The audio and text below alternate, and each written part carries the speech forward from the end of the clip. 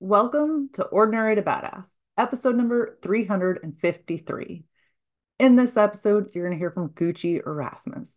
Gucci is a women's empowerment coach. She helps you to uncover your limiting beliefs, recover the whole of who you are, and helps you be unapologetically yourself. It's so refreshing to hear Gucci talk because she just has a way of saying it how it is. And she calls people out, but it's like not in the rude way that you might expect. It's kind of an art.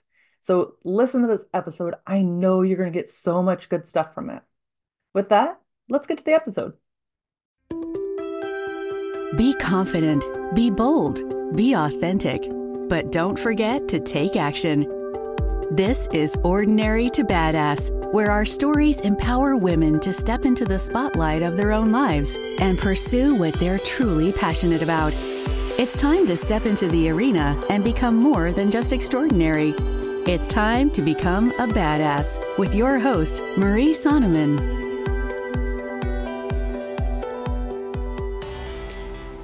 Welcome to Ordinary to Badass. Whether you're ordinary or badass, I'm glad you're here. Today's guest is Gucci Erasmus. Gucci, thank you so much for being here. Excited to have you on the show. I am delighted to be here as well. It's a really nice way to end my week.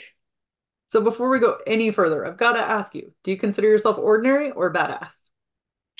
That is such an important thing, I think, to reflect on, because most of the time I just consider myself an ordinary person. I mean, I don't chase celebrity. I'm not really interested in people who are famous. That's just not my thing. But I do have a philosophy that women who have lived at all are actually all badass.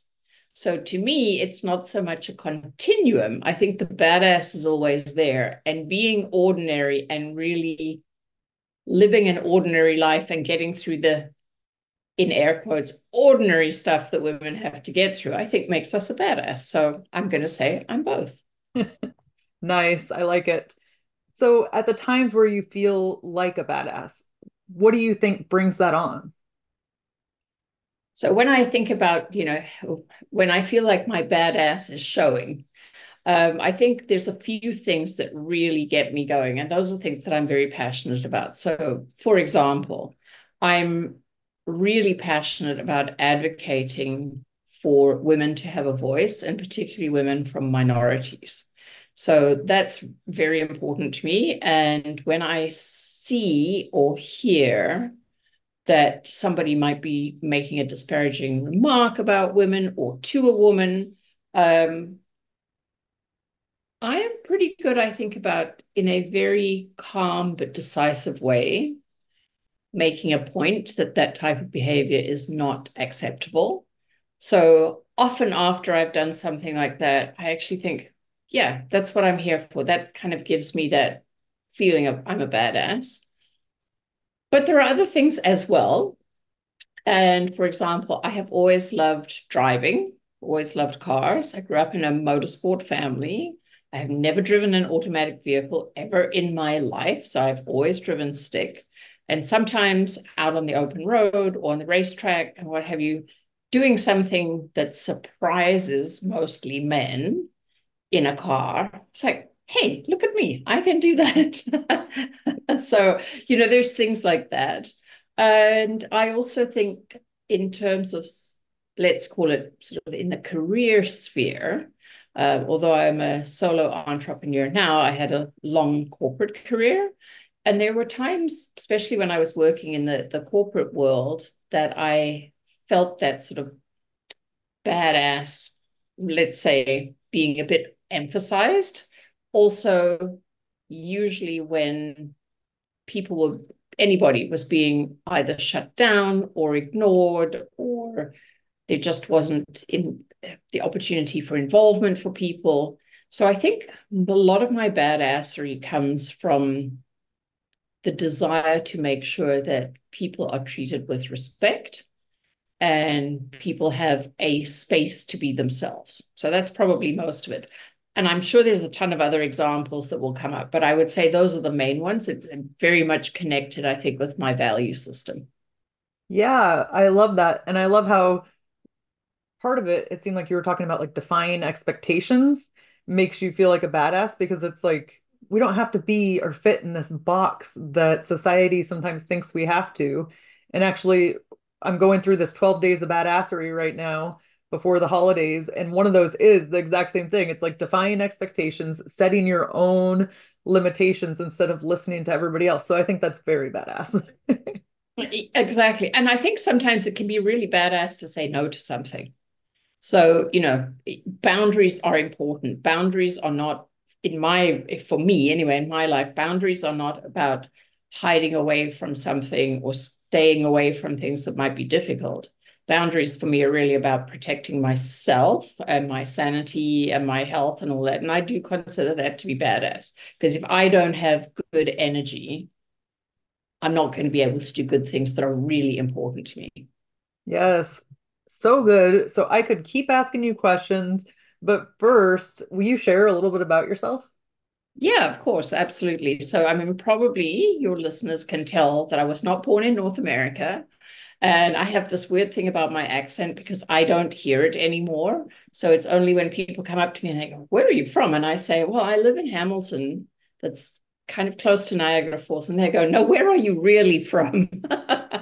So I was born in South Africa. I was born in Johannesburg. I lived in Johannesburg, finished my schooling there.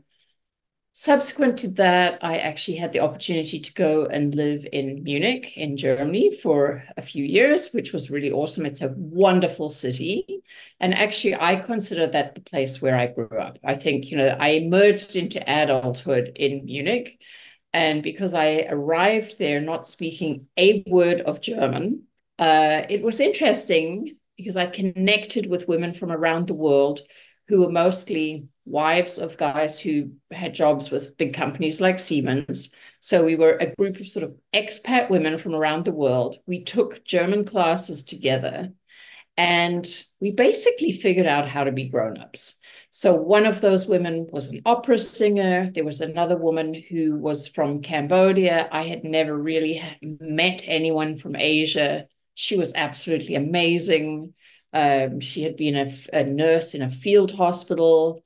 Then there was another woman who was a champion archer from Italy. So it was just great. We were this group of international women, sort of between the ages of, early 20s and 30s, say. And we did things together because community. During that period, I also experienced a couple of really interesting things. So, because for those of you listening, I'm in my 60s now. The Baader Meinhof terrorist gang was very active in Germany when I was living there. And the day they bombed the Oktoberfest, I was actually there.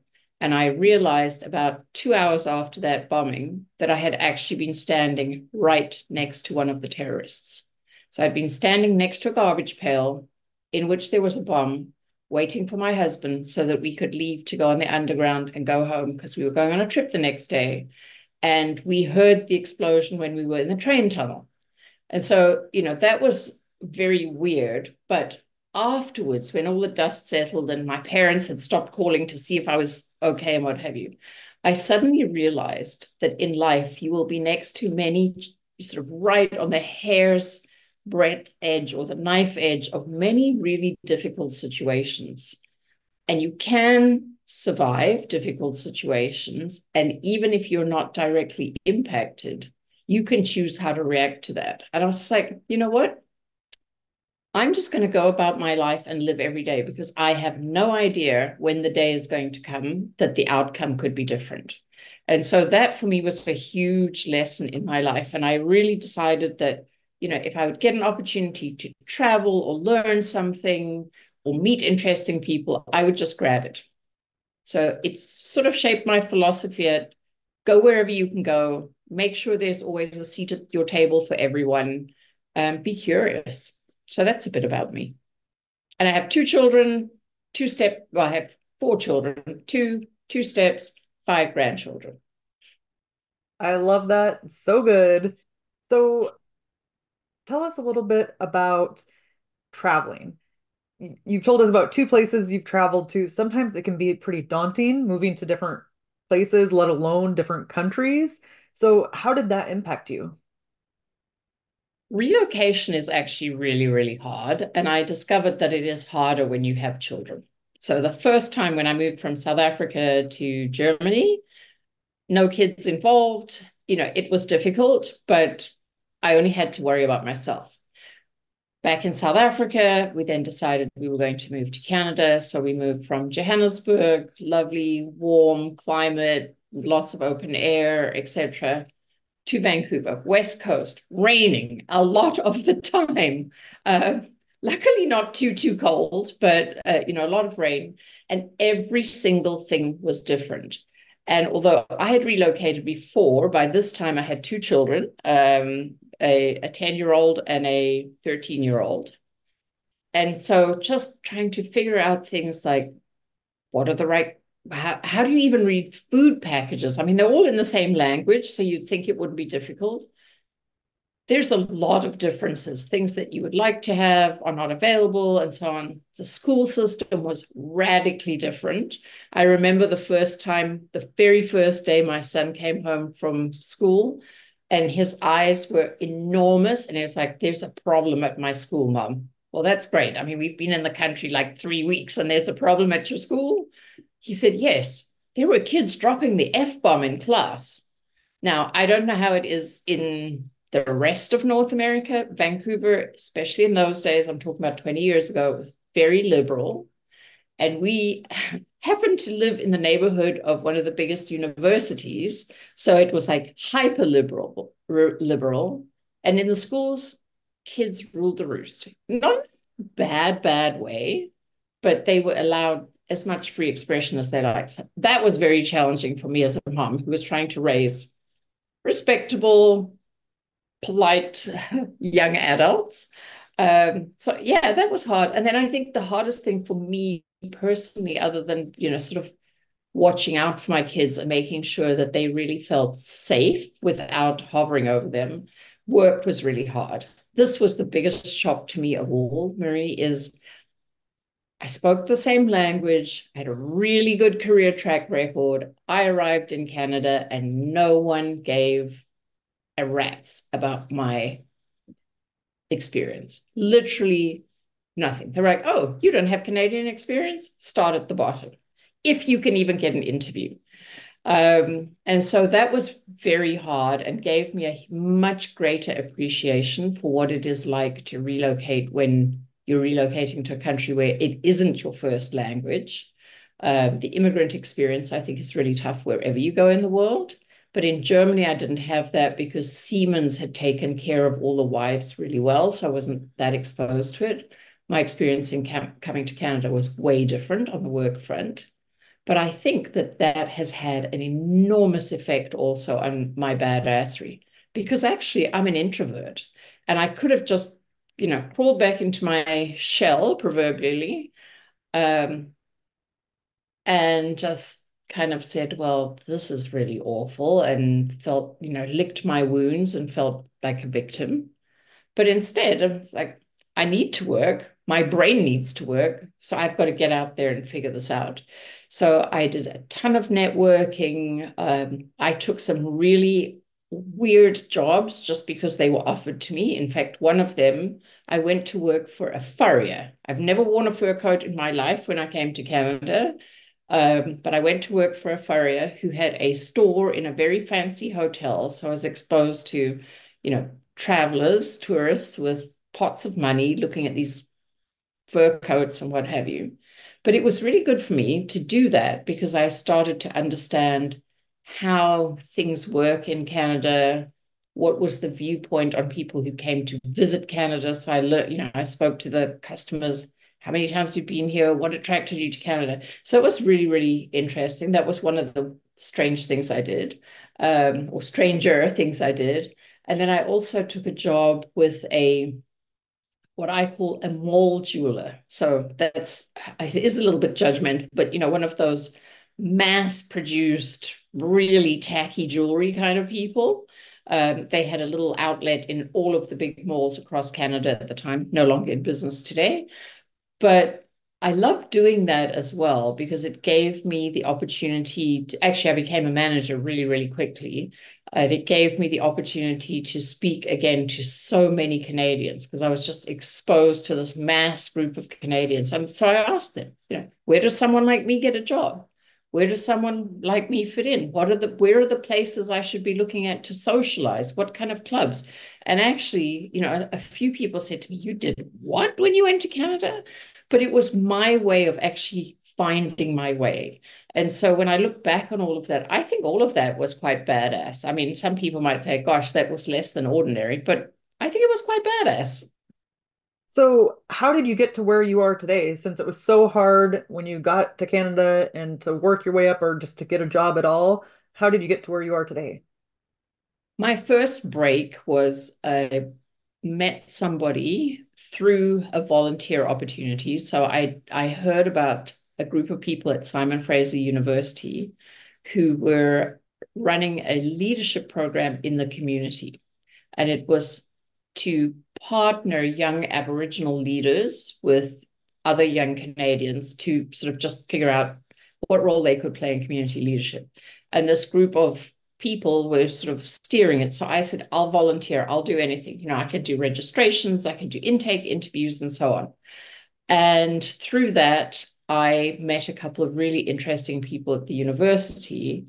And I just said to them, I need to find a job. This is what I did before. Have you got any clues? So, by this stage, I was starting to meet the people who actually knew people who maybe would be able to employ me.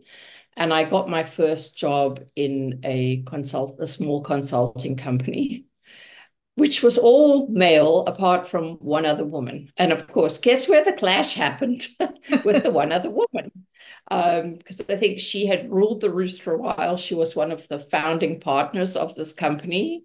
And here I came along, 20 years younger than her, and actually in a lot of ways much more global.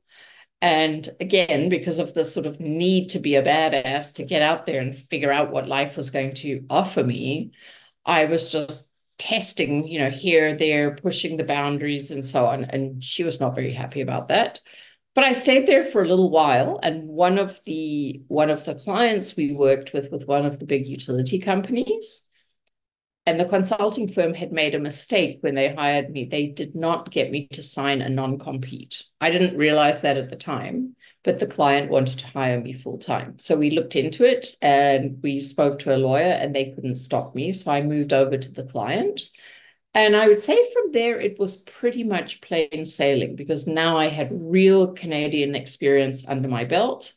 And so I worked in the field of organizational change in all the big industry sectors. I switched from time to time to prevent boredom. And I ended up the last corporate role I had was actually in a global pharmaceutical company. So I consider the first 2 years I had in Canada to be career-wise on paper, sort of a bit like a limbo period, but not really, because I realized that was when I was starting to till my own ground and get it ready. And then the subsequent years, I had a really wonderful corporate career. I cannot complain about it at all. Met loads of wonderful people, many of whom have become friends.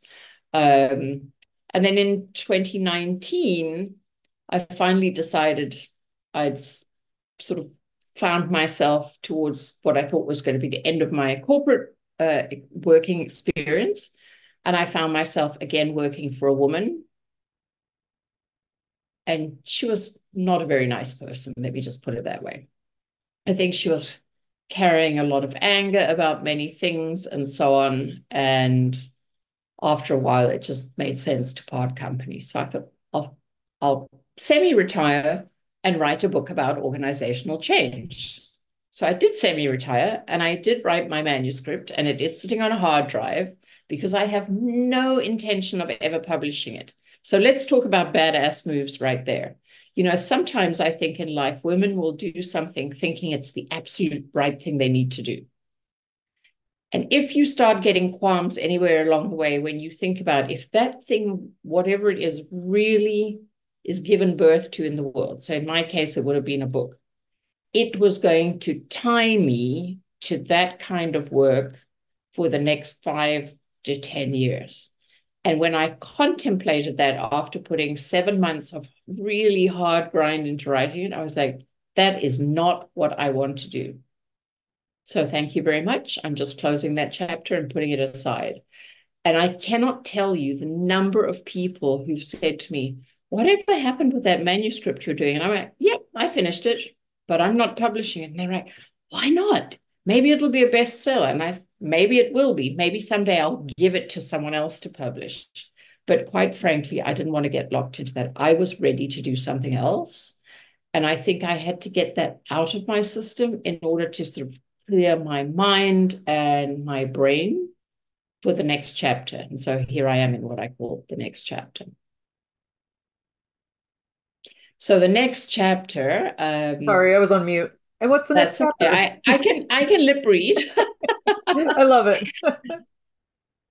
Well, the next chapter, again, sort of stems out of life experience. So I grew up in a family of women who struggled with depression, anxiety, and imposter syndrome.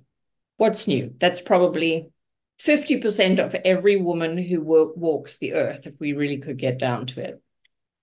And along with that, my mom really struggled a lot with anxiety and the feeling of sort of being less than, because she was one of five children in a group of very highly accomplished siblings. So my mother always said, "Oh, I'm the one who wasn't good at anything." And then she had a relationship split up with my dad. And so she attempted suicide when I was 12. And she survived, but it was not an easy period after she survived at all. She certainly did not like the fact that I knew I was actually the reason she survived. And the fact that she knew that I knew what was going on for her did not make it very comfortable. So my teen years with her were challenging because I think I was a constant reminder of where she thought she was going in her life. And then she's there. I'm the youngest, stuck at home with a difficult teenager, although I don't think I was difficult, but with a teenager who could be difficult. And then same thing, my daughter, when she hit her teens, she developed an eating disorder, very severe. She was really, really ill. And she attempted suicide 3 times between the age of 15 and 25. And her third attempt was very close. It was very, very close. It's thanks to a woman who worked with her, who realized that she hadn't seen my daughter for 3 days at work and nobody had said anything, that something might be wrong. So I'm always grateful for people who pay attention to those kinds of things. And we always should check in on those people who may not be doing well. Why I am now in the next chapter is all about that sort of lived history with women in my family and other women I've known. Because honestly, the most interesting part of my entire working career has been everything that was not on my job description. And that everything has been helping women recognize where their strengths are, talking with women about where they might feel stuck, and most specifically having conversations with women in that space that is intergenerational. And many of those women that I've spent a lot of time with have been to therapy, done all those things, which I absolutely think is wonderful. And there's a space also for another kind of conversation. Because in a clinical setting, only certain things can happen, but between women in a non-clinical setting, but still a safe environment, you can have a very pithy conversation about stuff. And when I finally realized that I was over my corporate career, I thought, right, this is the time I have to do what I really want to do. So I pulled out all of my academic training, my life experience, and my passion for making sure that women don't get stuck in the middle of their lives, no matter what age they are. This is not a chronological thing. And I decided that I'm going to create a space to work with women. So that's where I am now in my Gem Power. Yes, I loved how you said, and I am gonna get this quote a little bit off, but everything major that has happened to you is not in your job description. I think that's so powerful. Can you expand on that a little bit? We are not our job descriptions. When you get hired for a job, actually, even if you're a mom, I mean, being a mom is kind of a job description, right? Or even if you're caring for an older person, it's kind of a job description. You get up in the morning, you know the things that you have to do during the day, what you're responsible for, and so on. And then there's all this white space in between. And so it's what do you do with that in between? And for me, it was those connections that I had mostly with women. I mean, I realized that I worked in a very male dominated area of business, between strategy and transformation, mostly majority were men. But I was in workplaces with lots of great women.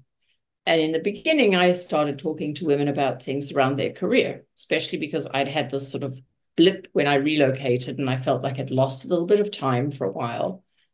But once you start talking to women, I was hearing things like, well, I could never do that because I don't have the qualifications. Oh, I don't think I could do that because what happens if my kid is sick? And so women were throwing up barriers to their own aspirations all over the place. I even once remembered a woman telling me, I could never go for that job because I'm too heavy. And I just remember thinking, gosh, isn't that sad how we judge ourselves instead of really just taking a chance, being curious, and take the lesson in everything. If it doesn't go well, what could you do differently next time? Maybe it wasn't meant to be. This idea that also if you don't get the job, for example, if you don't get the job offer, is that the end of the world? Does that mean you are not something or you are lacking in something? No. There might be a reason you didn't get it. And so just stay open and really figure that out. So the things that were not in my job description really were all of my, I would say, interpersonal opportunities for deep interpersonal relationship building. And I think the evidence for me that I had done a lot of that and really built a lot of trusted relationships is when I launched my Gem Power in the middle of the pandemic. I had an idea for sort of a masterclass type program, but I wanted to test it out. So I sent out 28 invitations to women I knew, not women who were in my close circle of friends, but women who I would say were my acquaintances from these working years, just to say, if you had the time, would you be interested? I wanted a pilot cohort, I want feedback and so on. And every single woman said yes. And I honestly was expecting, I felt like if I had 3 women say yes, it was going to be wonderful. And every single woman said yes. And I asked them afterwards, I said, why did you say yes? And they're like, you were always the person to make a space for really meaningful conversation, and you didn't have an answer for everything. So I would use more questioning, and we would sort of think together about possibilities because I know I don't have the answer for everything. And I don't believe anyone, I think if we did have the answer for everything, life would be pretty boring. Yes. Yeah. I recently heard like be a Ted, not a ting. Like be interested in what somebody has to say as opposed to being interesting. And as an introvert as well, I found that a relief that I don't have to try to be interesting and like, oh, look at me, look at me. You could just be interested in what other people have to say, and that goes a long way. Exactly. Exactly. And what I've learned in life as well is when you are interested in other people, it's almost always reciprocal. People love talking about themselves. They love it if you ask good questions. And a good question can just be an opening up kind of question. It doesn't have to be a smart, sassy question. Somebody can say something like, when I sat in my brother's racing car, you can say, oh, tell me about that. Were you really young when that happened? So you can just ask a really simple question, but it just opens up these stories. So I love that, Maria. I definitely think that being a TED and not a Ting is very important. That's really clever. Yes, and we are on the same page there. That's my favorite thing. Tell me more about that. And it's amazing the stuff that the answers that you get. So you talked a little bit about your clients and you help them so they don't get stuck. How do you help them? How do you work with them? And what is like the most common problem your clients have or the reason they get stuck? Well, I had a epiphany today. I think I actually did an Instagram live today with a woman that I had met at a conference. And preparing for that, because she had asked me the same question yesterday. She said, "What does it look like?" And I said, a lot of people think, "Oh, I'm stuck. It's like a midlife crisis. The sky is falling and so on." And it can be like that. But I've realized when I look back, over 2 years, the women I've worked with, that stuckness comes in different sizes. So you have micro stuckness, then you have mini stuckness, then you have midi stuckness, and then you have macro stuckness. And all of them are probably somewhat related, but let's not make assumptions about that, because I also think making assumptions is really dumb. But a micro stuck might be a woman who says, "I just feel like I'm invisible. I don't fit in. I don't belong with these, groups of women and what have you. I never have anything to wear. I'm outdated," and so on. And on the surface, that might sound like a little bit of a frivolous or vain or kind of a silly thing to say, but there's always something behind it. And I've always said, for example, if a woman says, "I have nothing to wear," and clearly that's not true for any of us, because you open a closet door, there is stuff there. What is going on there? It might be a mini or a midi stuckness because perhaps she's had a lot of financial struggles for a reason. And so she really hasn't shopped for a while. And, you don't have to go to a new store to get really cool things. P.S., because I am a thrift and vintage shopper. But quite often that stuckness is because that woman doesn't really know herself. And when you don't know yourself, the way I describe it is you end up with a closet full of unkind clothes. You put them on, you put something on, and it doesn't feel like you, and it probably doesn't feel like your body because you've been swayed by your friends or the media or your teenage daughter. I mean, this happens to all of us. Sometimes we just forget who we are. And so we acquire things that sit in our wardrobes that are actually unkind to us. So the first thing is you've got to get back in touch with who you are. And if that means, actually, I'm a person who doesn't like tight things around my neck, get out a pair of scissors and cut the neckline out of something and go out wearing it, because you know what? People are going to say, "That's radical." I've got a great example. I mean, I did that on something myself. I bought a t-shirt, which I loved, and it wasn't very expensive. I bought it at a biker rally. What a place. But the neckline was so tight, and I put it on twice, and I felt really awful in it. So it proved my own theory because it was physically uncomfortable. But I actually liked the idea of wearing this biker t-shirt. So I laid it down on the dining room table, took out a big pair of scissors. I cut the neckline out of it. I cropped it off at the bottom, and bet your bottom dollar, every time I wear that t-shirt, someone will comment on it. They either ask me where I got it, did I get it from my husband or my son? Did someone, did a designer make it? That neckline is amazing. Yeah, it's just raw t-shirt material. But that to me is what I would call a micro stuck. There's a little bit there where you've lost touch with who you are. And so you've got to get back in touch with yourself to get over some of those just very ordinary day-to-day things. A midi stuck might be, I really know I'm heading back into the workforce now. I've been out for a few years having kids or whatever. And I just don't even know what my passion is. I don't know where my skills fit anymore and so on. So you can do career counseling, which is great, but there's a different level of getting back in touch with yourself. And then I would say if it's sort of going all the way up, just to finish the story, to sort of a macro stuck, that's usually when I like to start with your family of origin and look at, where was your mother stuck? Where was your grandmother stuck? What is that narrative that the women in your family or the women who've played those mothering roles to you? Because some women that I work with don't know their birth mothers, but they've had stepmoms, foster moms, whatever. So let's just talk about those women, because clearly, whatever we are battling did not start with us. It starts somewhere else.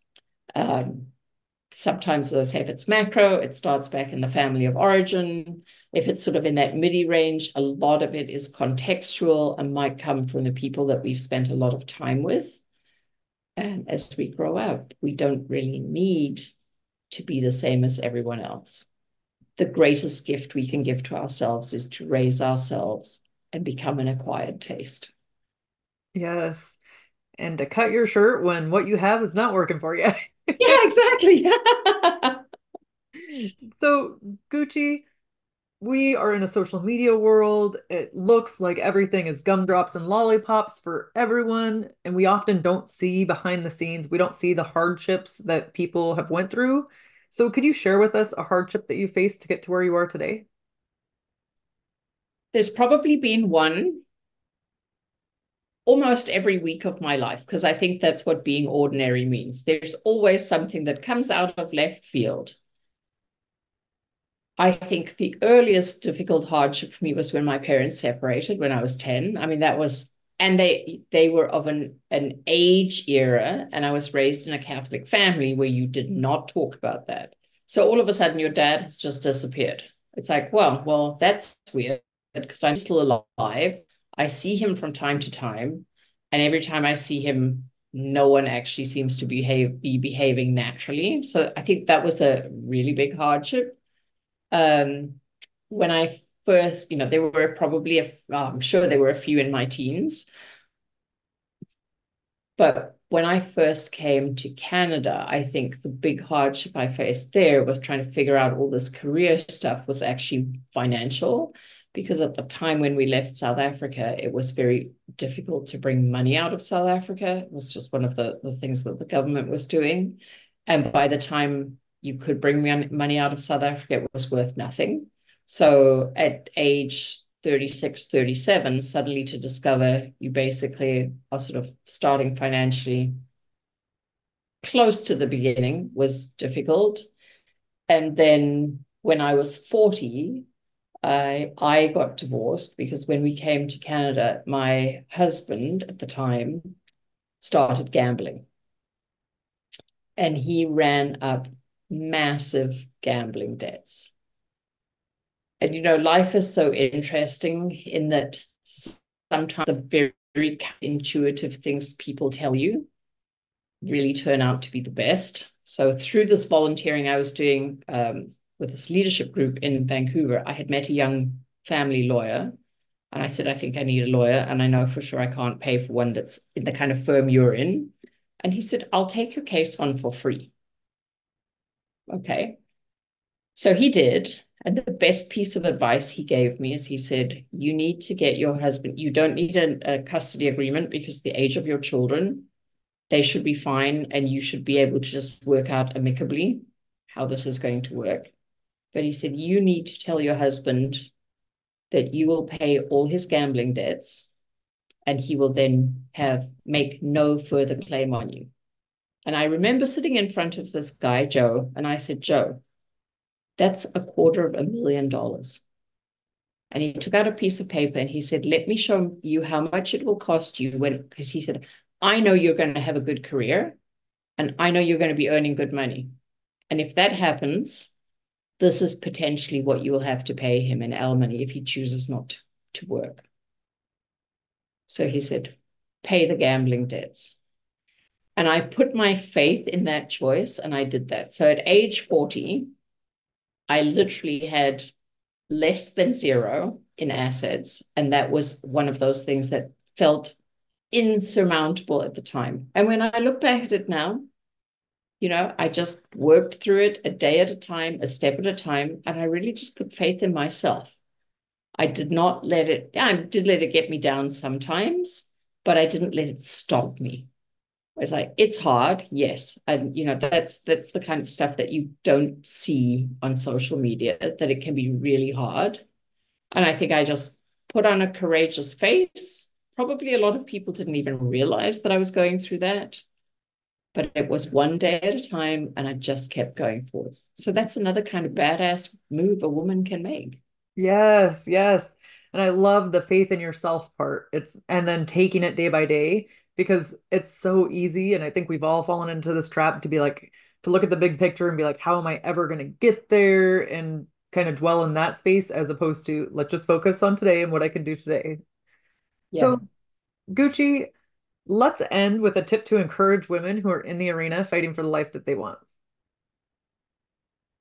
I think the number one tip I would offer is sit down somewhere quiet at least once a week. No one should be able to disturb you. So you might have to go out in your car and get a takeout coffee.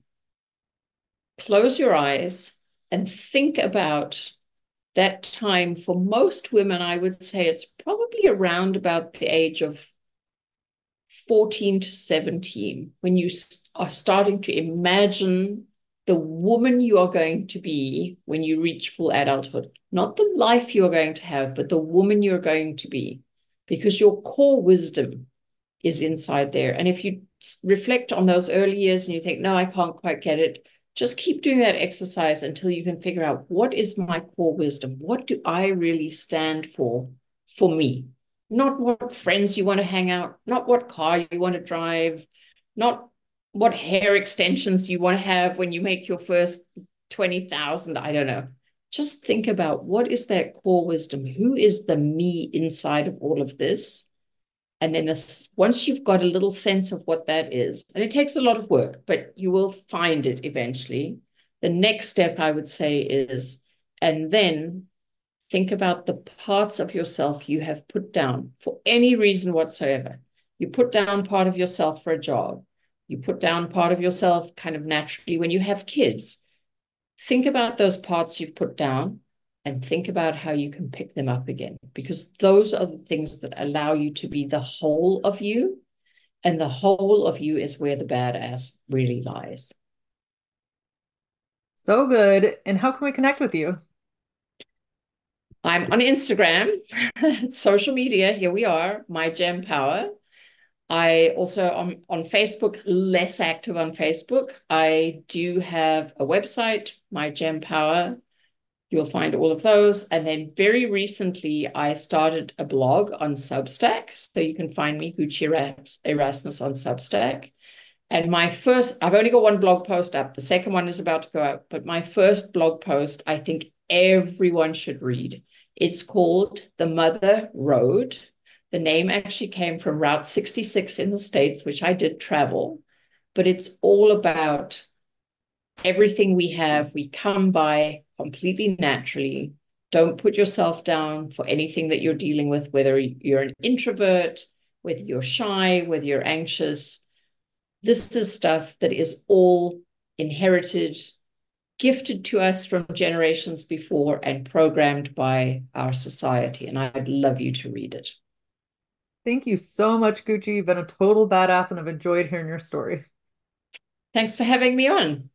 And with that, we'll end our show. To all the badass women staying in the arena, wherever you are, whatever you're doing, own it and get after it.